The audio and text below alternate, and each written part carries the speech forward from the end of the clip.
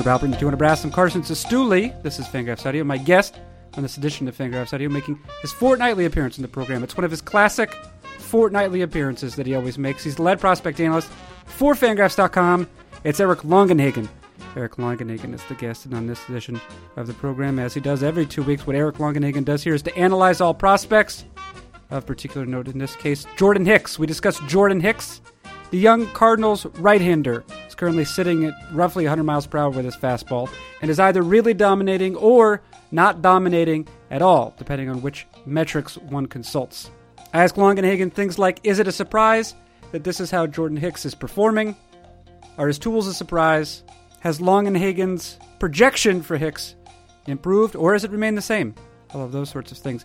We also consider Josh James, right-hander Josh James, a formerly obscure prospect in the Astros system who's now touching 98 and is dominating, and is certainly dominating almost more than any other minor league pitcher. Longenhagen shares some information about James that makes that breakout less surprising. Also, Longenhagen enters some shockingly naive questions about extended spring training. Like, for example, not just which players are presently there, which players one could typically find there, but what sort of coaches, and actually just adults in general, are present at teams' spring complexes in mid-April, complexes which Longenhagen is frequently visiting at this time of year. We'll address all those matters in what's to follow. For the moment, however, it is both my pleasure and also my obligation to announce that Fangraphs memberships exist. A reasonable sum, readers of Fangraphs.com can acquire Fangraphs membership and support the great work that appears in those electronic pages. And for a slightly less reasonable sum, not unreasonable, just slightly less reasonable, readers can also acquire, if they so choose, an ad-free membership, which allows one to browse Fangraphs.com without the burden of banner ads, not only facilitating faster loading speeds, but also liberating one from the tyranny and distortive effects of advertising. Fangraphs membership and ad-free membership available at Fangraphs.com by going there to that URL and then clicking around a little bit. Okay. That advertisement is now complete, and as such, we will move on to our conversation. What is it? It is Fangraphs Audio. Who does it feature? Lead prospect analyst Eric Longenhagen. And when does it begin? Right now.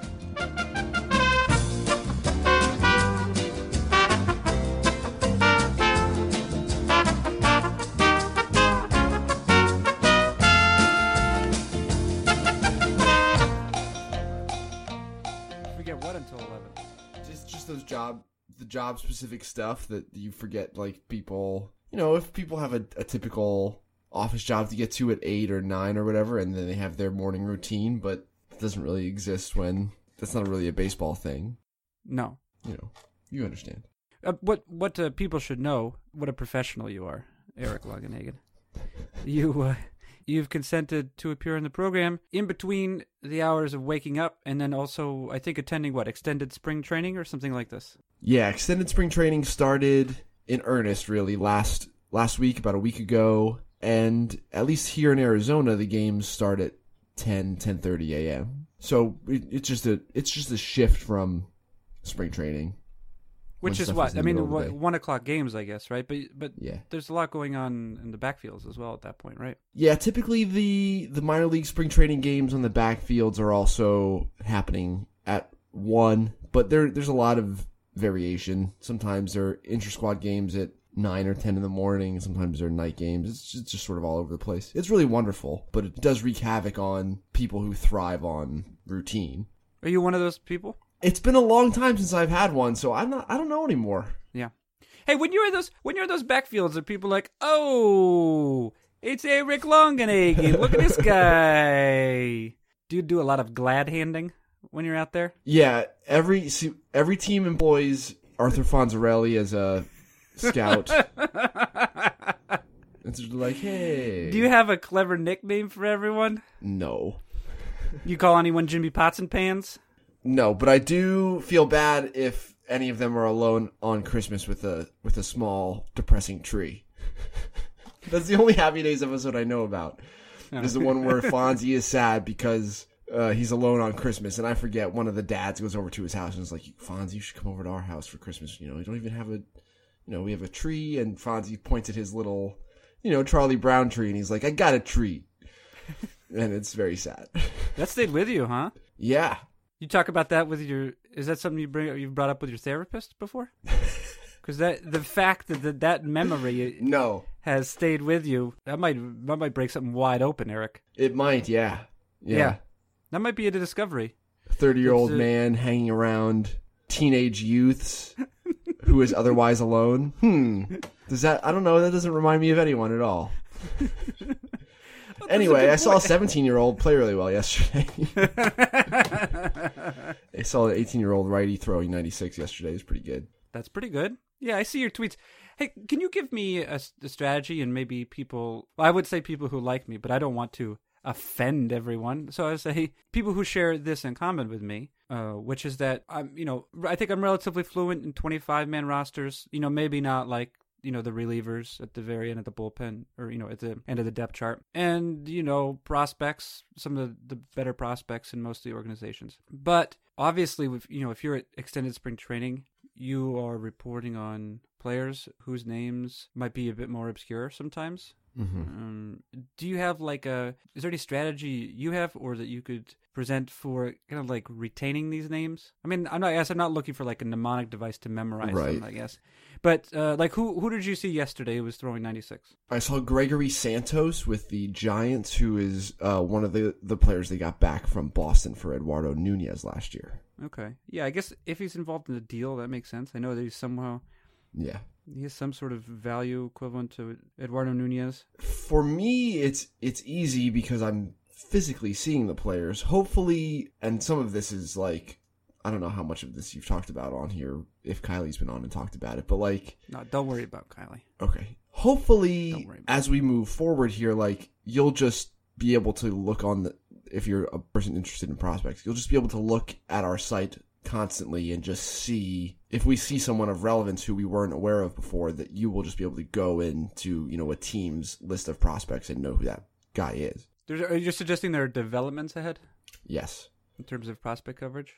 And so, yeah, I mean, like, Gregory Santos, it's specifically someone like this. Like, it's rare to see an 18-year-old sitting 94, 96 for a couple innings and show you a couple plus sliders. But you also don't want to... Like, in the grand scheme of baseball prospectum, he is not, he's not Ronald Acuna, he's not Vladimir Guerrero Jr., he's not these guys who have potentially imminent big league relevance who are also super young and supremely talented. Like, he's someone who'd go at the back of a first round of a draft, someone who we'd probably have a 40 or 45 on a prospect list. And so, because my baseline is different than, the casual baseball fan, and I don't think this is wrong to say, but like, probably 90% of the people who read our site, Gregory Santos is like very significant for me, but as far as the scope of most people's enjoyment of baseball, he is not. Right. So he doesn't need to be. He doesn't need to be. Right. Yeah. So, as far as how you remember, I don't know. I guess if it's relevant to you and you read my stuff, then great. Mm-hmm. Hopefully, if you are or become interested in this sort of specific corner of the baseball world, then you'll have access to all this information in one place on our site very soon. Yeah, I'm not saying it was a great question for me. I'd like to be clear on that.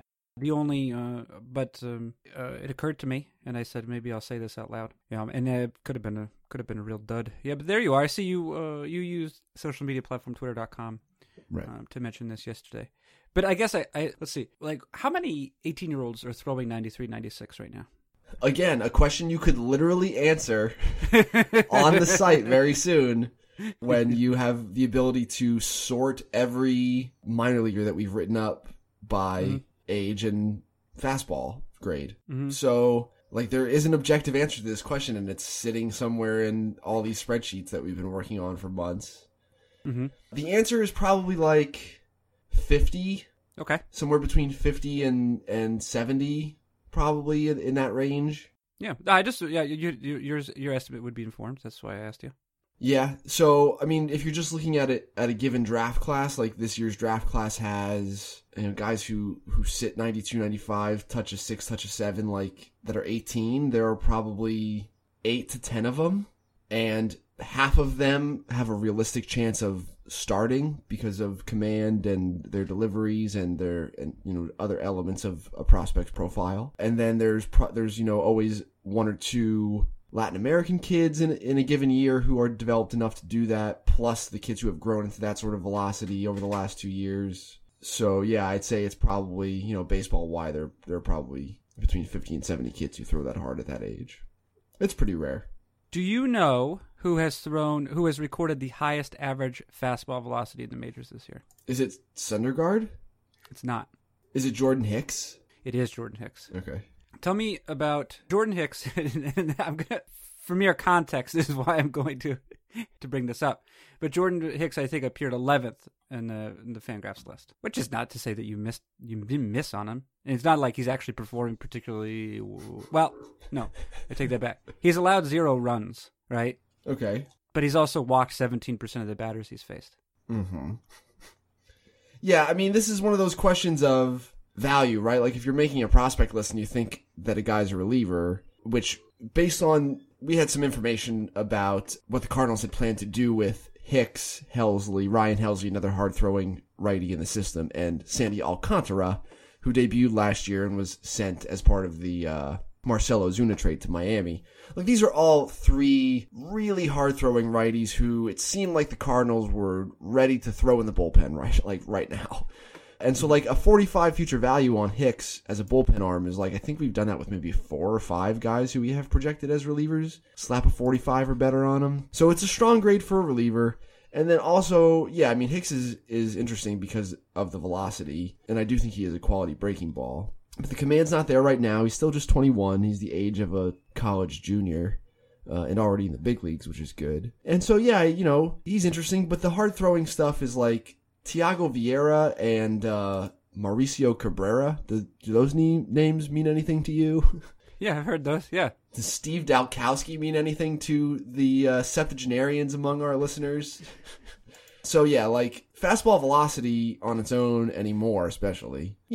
I'd rather have it than not, but there's got to be a lot else going on because everyone throws hard now.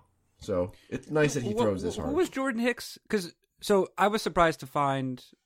And I think that I was right to be surprised. I was surprised to find that Jordan Hicks had been a college pitcher. Typically, it seems to me that when you find pitchers of this kind of arm strength, those tools would have presented themselves, when those same players were. Hicks was a 3rd rounder out of Texas high school in 2015. Oh, he didn't go to Rice? Mm-mm. I think you're thinking of Duplantier? I don't know. Are you thinking of John Duplantier? Yeah, definitely. You got me. You're right. Yeah, I guess. Why did I think you went to college? I must have gotten some bad information. Who did this to you? I saw Hicks last week. Or not Hicks. Duplantier last week, and I know how hard he threw yesterday. If you want to talk about him too. Yeah. Hicks. Is he from Texas? He's from Texas. He's from Houston, Texas, in the shadows of Rice University. Okay. Born and raised in the shadows of Rice University, it's Jordan Hicks, who did not attend Rice, but instead was selected out of Cypress Creek High School in Houston. Well, anyway, that was useless information. So Jordan Hicks, but what? It was no secondaries? Is that the idea? Yeah, I mean, they're raw. When I saw him last fall, the breaking ball would flash, but was inconsistent. So, there's a chance that he could have started and had 3 average pitches. I don't know what his pitch mix has been like out of the bullpen this year. If he's just been fastball, breaking ball, then that's a clear sign to me that this is a guy that is penned for good, probably, since, the changeup development is paramount for a 1.5 pitch guy like this. Like, developing the repertoire depth to have starting viability is pretty important now that he's in the bullpen and working with 2 pitches that changeup's not developing. So it's like this is a bullpen arm. So, the slider probably comes along since he's going to be using it pretty heavily. But yeah, last year when I saw him in Fall League, I had fringe to below average grades on both secondaries. But yeah, he throws plus heat. So if we were talking about him in the draft as a 21-year-old college righty who threw this hard. Like if he was a student at Rice, for example. Right. Like, so Zach Birdie was a righty at Louisville who's now in the White Sox system, who's actually out as he rehabs from Tommy John. But when Birdie was in college at Louisville as a reliever, he was 98 to 102 with a plus slider and a plus changeup, and he went at the back of the first round. So for Hicks, it's that sort of velocity. Neither of the secondaries is as good. So you can sort of gauge where that, how the industry values that guy in this specific sense. So it's fascinating and maybe, I don't know, somewhat irksome in a way that I can't necessarily explain why, but it is kind of like funny to me that this guy is throwing in a way that is super hard, quantifiably hard. Hold on, I'm writing that down as that phrase now. So like everyone's interested in this guy now because he throws this hard at the big league level, but realistically, he's like a second round talent, and the, baseball loving internet public at large does not care about second rounders in the upcoming draft. Like, they just do not. But this guy sort of has value on par with one, maybe a little bit more because he's in the big leagues. So that's, I think context is important for people. I'm glad this guy's throwing really hard and it seems like he's having success at the big league level. But when you step back and examine his stuff in the grand scheme of things, baseball wise, it's just okay. Well, he's superlative in one very conspicuous way, right? I mean, he's recorded the highest average fastball velocity. He's thrown, I think, however many of the fastest pitches in the league so far. So, in any case where there's a superlative at work, I think that's naturally going to draw one's attention. Mm-hmm. Like me, I'm a guy, I love extremes, Eric. You know me, I have exhibit extreme behavior, right? Yep, you're very extreme. People say that, yeah. Yeah.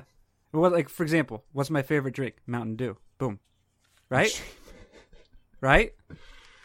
Is that still a thing? Mountain Dew? Yeah. Yeah, I'm pretty sure. Hey, I remember Mellow Yellow came back for a while. Where are you going today? Today, I'm going to go to Camelback Ranch, the spring training home of the Los Angeles Dodgers and Chicago White Sox, whose extended rosters both have home games today against Texas and Cleveland, I think. Cleveland is definitely one of them, whose July 2nd kids from last year, Aaron Bracho and George Valera, especially, I'd like to see. And so I get to go see like 4 rosters worth of guys because the fields are close enough that I can like walk from one to another. I can like be at one field and like peer over this creek and hill that splits the White Sox and Dodgers sides of the backfields at Camelback Ranch and see who's throwing from, at the other field. And if it's someone of relevance, I can take 2 minutes and walk over there.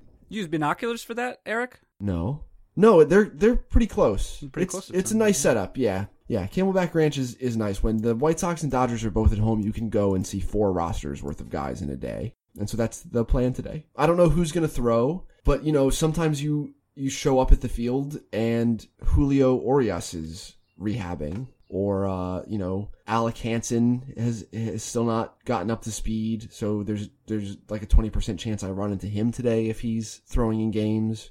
Alec Hansen, formerly of a hard-throwing college pitcher. Yeah, this was the guy who, in his draft year, was like the college pitcher with the best stuff and just did not have a consistent junior year, in part due to performance and in part due to health. And he slipped to the back of the first round, second round area as a result. But in pro ball, has developed and looks pretty good. So he's quite exciting. He was on our overall top 100 list. That's good information to have here. I'm marking that down as well. All right, so you go see those guys. You'll watch them. And yeah, good job. It's like, I know, like I try to figure out how to turn out these looks into content too,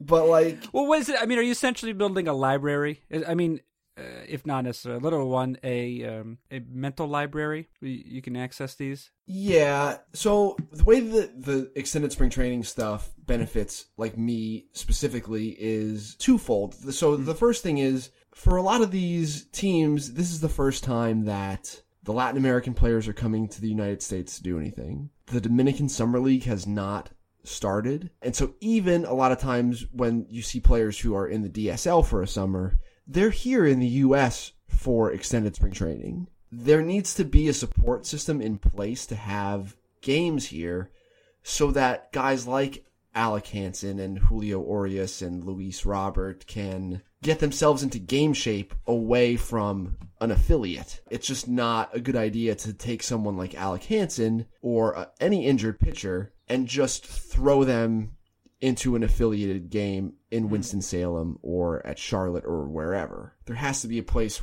for them to like rebuild strength and prove that they're healthy before. Who's the personnel, for example? So you're talking about Alec Hansen is a member of what system? The White Sox. The White Sox, okay. He's a member of the White Sox system. As you mentioned, he's the sort of person you might see today at Camelback Ranch, which is the spring home both of the White Sox and Dodgers, and also, a year-round home for certain other purposes. Mm-hmm. Who's the personnel that's there? If one goes to that facility in spring, you see basically all the major league personnel, in addition to whoever else the organization is instructed to be there. Mm-hmm. Who's there now? From a player standpoint, or from like a coaching and executive standpoint? Yeah, I guess coach. Who's overseeing this? I assume that right as minor league seasons start, the minor league coaches disperse to their various. To the Midwest, where all or wherever minor league stadia are found. So you have to keep in mind that the short season leagues and the rookie level leagues like the AZL, GCL, New York Penn League and stuff, that those field personnel, the coaches and pitching coaches and managers, they have not broken camp. They're still here. Mm-hmm. The prospects who are going to populate those rosters are either yet to be drafted or here and extended. So that's who's running the show on the backfields during extended. And also, most teams have their player development personnel here. There are scouts and executives who work for the given org coming down here to evaluate and or do other, player development specific stuff. And a lot of teams just have one or two people who run the complex, like who unlock gates and, turn on sprinklers and do all that sort of stuff. And those people may or may not be involved in the baseball specific aspects of operations as well. Sometimes people really do a whole lot of different things. So so there's, most teams have between 4 and 6 coaches down here right now working with these groups of players, sometimes more. And a lot of guys come up from Latin America. And also because we're talking about 17, 18, 19-year-olds, many of whom are coming from Latin America, having a lot of versatility as far as language goes is important down here too, more so than it would be in the big leagues. Okay, yeah. Because cultural assimilation is occurring as well. So do you think you'd find a higher than typical percentage of Spanish speakers among the coaching staff or residents there? Yeah. Yeah. And what do you do? Wait, so, okay, now this is terribly naive. But you have let's talk about Gregory Santos, right, in the Giants system. Mm-hmm. Am I to believe that he's an 18-year-old who hit 96 yesterday? That's correct. Does that sound roughly average? Yeah. From what I understand, not many more than 50 or 70 guys like that. Is that good information? I think, that's a good estimate, I think. Okay, good. Because I got bad information before, too, regarding Jordan Hicks, who, even though he grew up in the shadows of Rice University, nevertheless failed to attend that institution. Talk to my source. What happens when Gregory Santos is done with the game? He's 18 years old. He is I assume he has some capacity for making his own decisions. But as you note, there are a number of players who are not only away from home more or less for the first time, but they're also in a foreign country.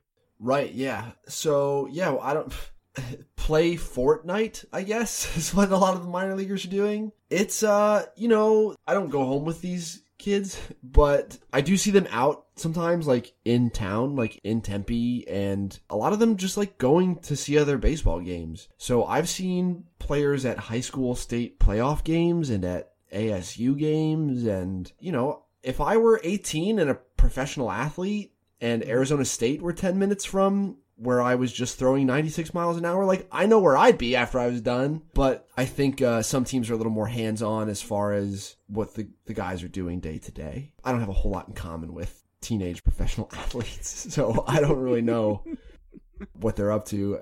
But I do know that I see a lot of them out at other games throughout most of the spring. It just seems to me that it poses an interesting logistical concern, right? Obviously, it's in the team's best interest to make sure that they conduct themselves virtuously or somewhat virtuously, but they're not parents either at the same time. Yeah, I think some of the teams are definitely more hands-on about what the kids are doing day to day. Mm-hmm. There are cultural assimilation, there's a classroom environment as well that I have not been privy to, but I know the Dodgers and Cubs especially have people that teach language and other cultural nuances but I don't know how pervasive it is throughout all of the organizations here. I'm not sure I don't have a whole lot of feel for who is better at it than others. I know like the Cubs do a thing, and I think other teams do too, where they like actually have graduation ceremonies and they actually give the kids some sort of degree. Like they do make some pomp and circumstance about continuous learning and growing away from the field too, which I think is good. That could be adorable. Did I have to say that I think it was good? Would you, if I hadn't said that, would you have just assumed that I was neutral about it? Neutral about what? It's good that the kids are learning. I mean, you've condemned lifelong education for as long as I've known you, so Yep. It would have been consistent with that particular message. There's a question a lot of people are asking, and that is why you omitted Josh James. He's a right-handed pitcher in the Houston Astros system. A lot of people are wondering why you omitted Josh James, who's been, by any objective measure, he's been one of the best pitchers in the minors thus far. Okay, a lot of people are wondering why you neglected to include him. I know. All right, even anywhere on the list. I mean, is it a black spot on your resume? I think it is. Here's a little like glimpse into how the sausage... Hey, Eric, can I ask you a quick question? Yeah. Do you feel like you got some bad information? No, I got good information that I didn't. You ignored. So I was given sort of vague, like, when it's like these prospect lists, when they're just about done, when the names are all collected and they're roughly ordered, and we're just trying to polish them up and be as correct as possible, like in sort of the later stages, like Act 3 of each list. Mm-hmm. I source and make sure that I'm not missing anyone. And Josh James is one of the guys who I was told, this guy had a velo spike last year. You might want to add him on there. He's like a junior college signee. This is one of your sources? Yeah, this is one of my sources who told me this. He's like, he's throwing harder now than he was. He might be worth mentioning because there's like a chance he breaks out. Sounds a little cryptic at the same time as being helpful. Right. Sounds helpful and cryptic. And so I'm like looking at Josh James at this time, and I'm just like, okay, so it's like this junior college guy who's 25 already, and he threw, I don't know, he pitched in the AA bullpen for a little bit last year and was like walking 4 guys per 9 innings and stuff, so I just wasn't there yet. I didn't seek out any more information. Yeah. And so, like, that I check the minor league box scores every night. And so after this guy's first 2 appearances, I'm just like, So since then, like, I have dug, and so this guy is up to 98. His velocity has ticked up each of the last 3 years. And there are, like, 2 above average plus secondaries and maybe a third. Also, it is a hellacious fastball. Mm-hmm. And the delivery is kind of a mess, and so this guy's probably a reliever ultimately. But now we're also talking about a hard-throwing reliever at AA who is really performing, and so that guy is, like, of immediate relevance, potentially. So, like, he should be on the list, and you could probably make an argument that he should just be a 40 now. So, yeah, Josh James. And again, wouldn't it be exciting if as soon as I learn all this information, I could just be like, oh, well, Josh James should be 15th on the Astros list. And then the next day it were on there, and there were maybe a Twitter account that sent out a tweet that was like, hey, added Josh James to the Astros sortable board. And you could just go there and see like the full report and maybe some video and stuff like that. Now, do you think that's going to be a feature that's available at Fangraphs.com? I do. Josh James, would have been nice to have him on that list. What are you going to do? No, to be very fair, he was selected in the 34th round in 2014. I think he attended, a JC, Western Oklahoma, something like that. Yeah. I don't necessarily know what Western Oklahoma produces. When I was essentially looking at where good players come from, defining good players, like anyone who puts up a three win or better season, maybe. I stole some of the criteria from something Jeff Sullivan had done before me. And the idea was to learn where the players come from. If they're drafted in what rounds, for example, what type of schools, just a kind of demographic report. And unsurprisingly, for American-born amateur players, there was a pretty strong, this has been borne out elsewhere, there's a very strong correlation between, draft pick and future WAR. And there was a strong correlation between between what you consider like the powerhouse schools, right? There's a lot of kids from the SEC, for example, especially pitchers. A lot of players who become good major league pitchers gone to the SEC. And then I don't know. There's probably some. I didn't check this out, but there's probably some correlation between amateur bonuses for international players.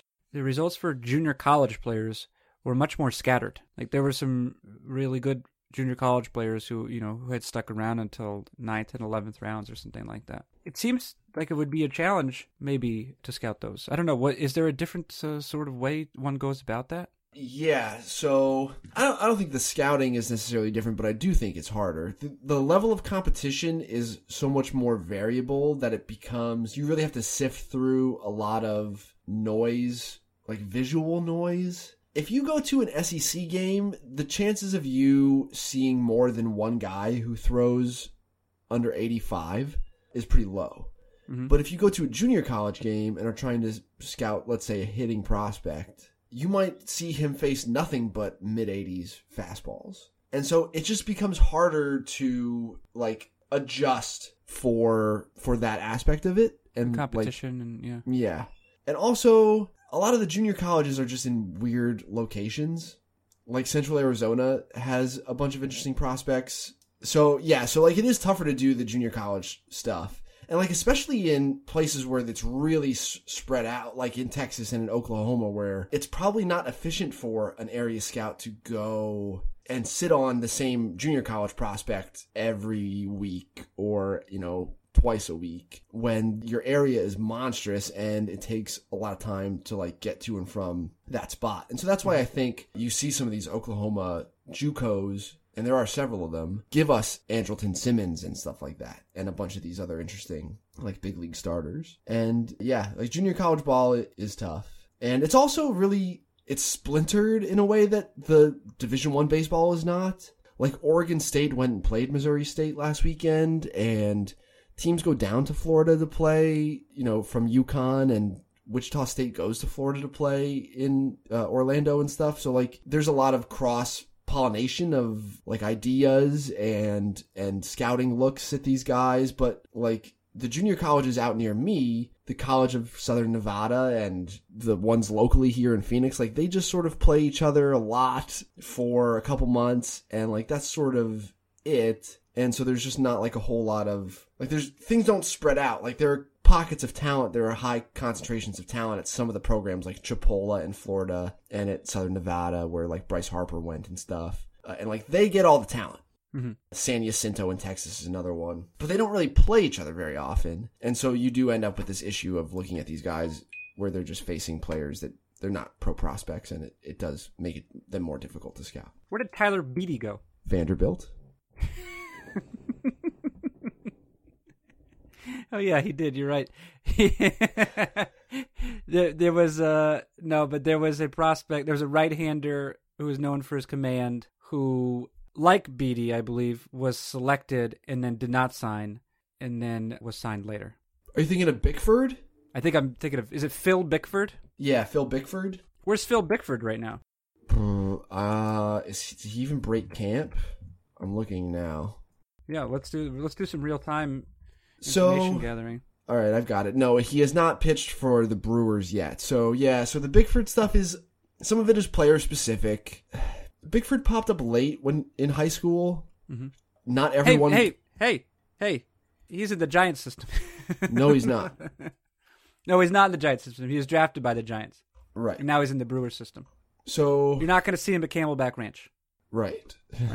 So Bickford popped up late in high school and not everyone got in to see him, but the teams that did get in to see him really liked him, and the Blue Jays were among them. And then also there were issues with like teams trying to get in to have an in-home visit with him and get a feel for the kid and the family. And the ones that did came away kind of like, hey, this kid's weird. Mm-hmm. And then he failed his pre-draft test for pot, which he has since tested positive for again at least one time. Wait a second. Did it test you to make sure that you like it? Is that the test? I don't know. We're just maybe that's the test you have to pass to get on the 40-man. Because once you get on the 40-man, they stop testing for it. Yeah, we just want to ensure that you have a positive reaction to this drug that solves all your problems. Yeah. Do you like cookies? No? Well, do I have good news for you? So anyway, the Blue Jays took this kid in the first round out of high school and he didn't sign. And there were like makeup and potential medical issues that played a role. Then he goes to Cal State Fullerton and he's shoved as like a freshman at Fullerton and on the Cape the next summer. So he transferred to the College of Southern Nevada so he could be draft eligible as his stock was soaring. And now, can I interject briefly? If you'd like to know why, I think it's quite reasonable that I confused Phil Bickford with Tyler Beatty, because Tyler Beatty, not only was he selected once in the first round, didn't sign, and then was selected once again in the first round, but he, in both cases, Bickford and Beatty, the first team by which they were selected was the Toronto Blue Jays. Right. So they do have some similarities. Yes, agreed.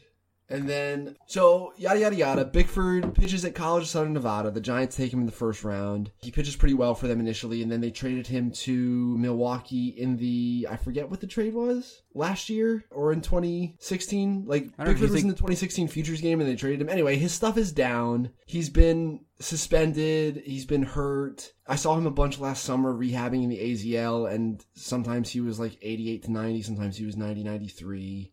He's sort of a strange bird, which is fine because, I don't know, everyone who works for the site we do. So, but yeah, like he hasn't broken camp and the situation is not good. But that was a guy who ended up at a junior college for other reasons, not someone who was just there. But that happens a lot too. And, you know, guys shuttle in and out of those places. There's at Central Arizona right now, there's a catcher who transferred there from Oregon because he wasn't getting playing time. So, like, sometimes guys like that slip through the cracks too, because he was the Northwest area scout's responsibility last year, but didn't play, so there's nothing on him. Now he's at a junior college in Arizona. So unless your organization is sharing information based, you know, from when the kid was in high school and presumably interesting because he was a Division I signee, like the Four Corners area scout who's now responsible for him might not know who he is. And so literally there's a prospect at Oklahoma State right now named Matt Kroon, whose dad, Mark, you might remember, who was like one of the few guys who used to be able to throw 100. But Matt went to Oregon to play second base, didn't play, transferred to Central Arizona, played there last year, was drafted by the Phillies. I think it was the Phillies, didn't sign, and then transferred to Oklahoma State. So he has been 3 different area scouts' responsibility over the last 3 years. And so instead of someone having a 3-year, maybe more, relationship with this player, that doesn't exist. So, like, it's hard to scout that guy. It's hard to know what that guy is because you haven't seen what he's been since his senior year of high school, like some area scouts have if, you know, you go to college locally. Junior college ball is hard to scout. I think that's what we're trying to say. Hey, I went to I didn't go to. I was a professor, not a professor. I was a person who taught at Mount Hood Community College. And I think that there were some aspiring ball players there. Although looking over the database at Baseball Reference, it seems as though maybe they had not been drafted with a great deal of frequency from Mount Hood. But yeah, hey, great conversation about that. Let me ask you another question. Just did the Rays list. Oh man, their system is so good. I don't know if you've done a team that had maybe the Yankees. I don't know how many names that was deep, but it was 30 something. Yeah, the Yankees was 27, and it probably would have been close to the Rays' sheer number had they not moved. Like, you know, they made the Stanton deal and et cetera, et cetera. Right. So, but this Rays system was quite impressive. Yeah. I mean, it is quite impressive. It was impressive to look over yesterday. So I think that there are maybe, I don't know if they're conflicting narratives. They should probably be complementary narratives about how the Tampa Bay Rays became a legitimately competitive club. What 5 years? I don't know what time. I don't know what time. Well, the works. World Series appearance was 10 years ago. Is it already 10 years ago? Yeah. So then is my point. I guess they were good for a while after that, though, right? Because David Price was still pitching out of their bullpen at that time. He had just come up. That was more like Kazmir, Shields. I mean, Longoria was part of the team, too, I assume. Like a young BJ Upton. Jeez, wow, yeah. So, now, that team was constructed in part, I think, on the basis of Andrew Friedman et al.'s baseball acumen, right? And their capacity for, this is a commonly used phrase, for exploiting inefficiencies. They also, of course, had the benefit for a number of years of, top draft picks because they were miserable. Yeah. And although not all of those hit, It's certainly Josh dumb and Hamilton young. didn't work out for them. No, right. So they had some duds, and of course Tim Beckham, who was first overall selection at some point. He actually has, it seems, cobbled together some kind of a career. At least he was quite good last year. Right, but like Buster Posey would have been on that 08 World Series team. If what? If they had drafted him instead of Tim Beckham. Oh, instead of Tim Beckham. Yeah. Really? Wow. Yeah, it's Time is flying by. curious, isn't it? 10 years. Yeah. So how have they gone about putting this system together though? Because they've been kind of like moderately competitive over the past however many years. The last couple of years, I know, have tried to compete, and it wasn't until their injuries this spring when they were, I think, sort of realized that like losing De Leon, losing Honeywell, combined with what the Yankees and Red Sox are doing, I think that, led them to push the reset button pretty hard. But like I picked them in the sort of last year, 2017, like I picked them to make the wild card, and they were competitive until the very end of the year when they were terrible. So this system, it's interesting. In the draft, they've targeted a lot of high upside types, quote unquote, the Toolsy high school players that are pretty volatile. They've also spent pretty heavily in Latin America or acquired Latin American talent or international talent while it's still marinating in like the low levels of the minors. The Rays really scout the lowest levels hard. Wait, is there a club? If I'm not mistaken, there's a club that does not scout anyone below a certain level? I was told last year that the Mets don't scout beneath full season ball, which is laughably bad. Okay. But there's been an uptick in the number of scouts who are here for extended and stuff like that, because it is really a place where you can turn over some rocks and discover someone interesting. But like if you look at some of the trades that Tampa has made, like Willy Adames, who's their top prospect right now, like he was acquired when he was in the really low levels from Detroit. And Lucius Fox they acquired from the Giants when he was very young. And they've fleeced Jerry DiPoto for an infielder named Carlos Vargas, who was in the DSL, a year and a half ago, who's pretty interesting. So it's like they're targeting these high upside high scorers in the draft, like Garrett Whitley and Josh Lowe. They're finding all these interesting young Latin American players, either like Wander Franco, they're getting them on their own, or they're getting in on players like this early from other teams like Lucius Fox, and even like Tobias Myers, who they got from the Orioles for Tim Beckham last summer, was pitching well in rookie ball when they acquired him. So like they're targeting really young minor leaguers in these trades, and combined with this style of talent acquisition is the type of players that they're acquiring, which is all of these interesting, versatile infielders who can hit, and none of them have a whole lot of power. And none of them can really play shortstop, but like historically now, the Rays have put players at short who, in a vacuum, I would not classify as viable defensive shortstops. It's like Daniel Robertson and Brad Miller. Matt Duffy, they've played there? Yeah, Duffy has played there, and like they've been doing that for a while. And so now the minor league system looks like, they've got Wendell and Hechavarria and Duffy and Miller and Robertson on the big league club. And then they have Christian Arroyo and Nick Solak and Vidal Brujan and Brandon Lowe in the minors, and a bunch of other guys like that too. Like even Jermaine Palacios, who they got from the Twins for Jake Odorizzi, is, this type of player. Jake Cronenworth, who played two ways at Michigan, plays a lot of shortstop for them in the minors, is more of a second base type who can hit. Like, they just have all these guys, and if you watch their big league club, which I have a little bit, like, they are in that phase competitively now where they get to experiment. And so they really do move their infielders around in a unique way and are starting to use their pitching in a unique way. And it seems like they're setting themselves up to play positionless baseball, at least on the infield. And maybe even in the outfield, too, because Solak is playing, like, some outfield now. It is a strange arrangement. And and they have other guys sort of in these defensively sort of fringy ranges. Like, I think Joe McCarthy, hasn't he typically been a first baseman who's also doing some corner outfield at this point? Yeah, first base, corner outfield. He was an outfielder at Virginia and has had some back issues which sort of limit his mobility. So, yeah, he's like a first base, corner outfield guy without, monster power, but he does a lot of other stuff. One player that I came across who I think actually was released in the past week was a player named Cade Gata. Are you familiar with Cade Gata? No, I'm looking now. Yeah, you could type it in, yeah. Look at his face. 27. Cade Gata.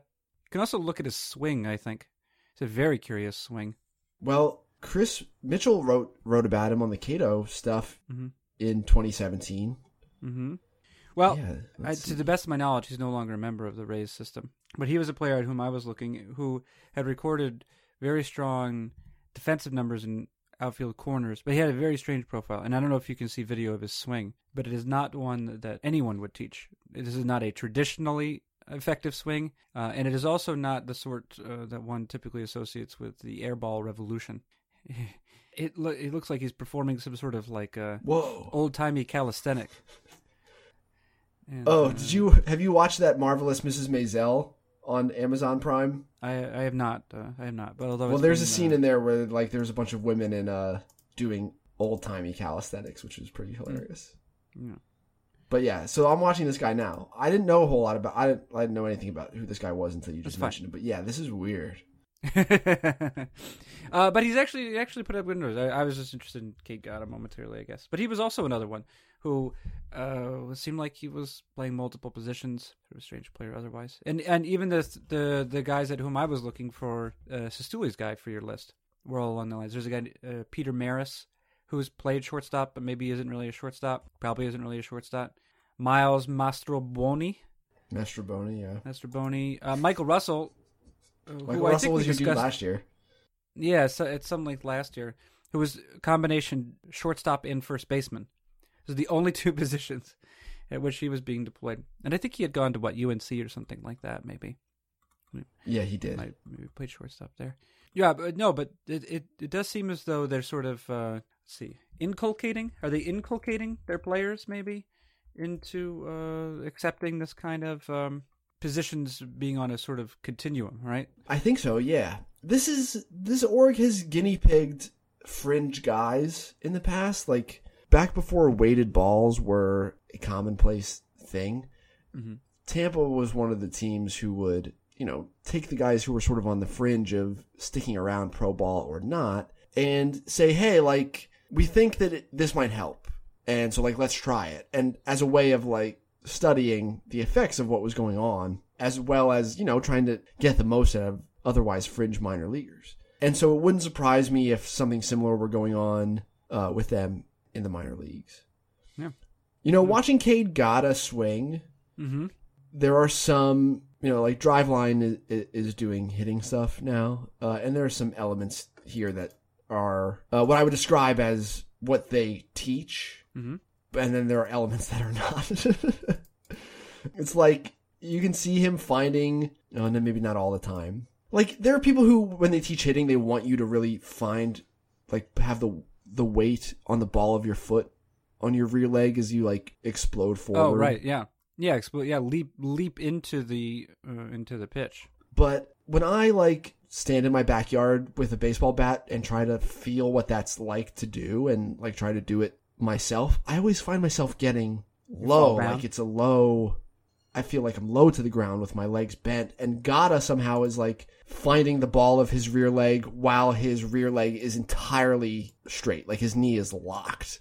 Probably requires some sort of above average balance, don't you think? It is, yeah. It is super funky and fun to watch. It is a bit funky. But yeah, I would say that the Rays are experimenting with all sorts of things, and they should be, because the Red Sox and the Yankees are in their division. Yeah, I've heard of those teams. Yeah, you get good information on that. Hey,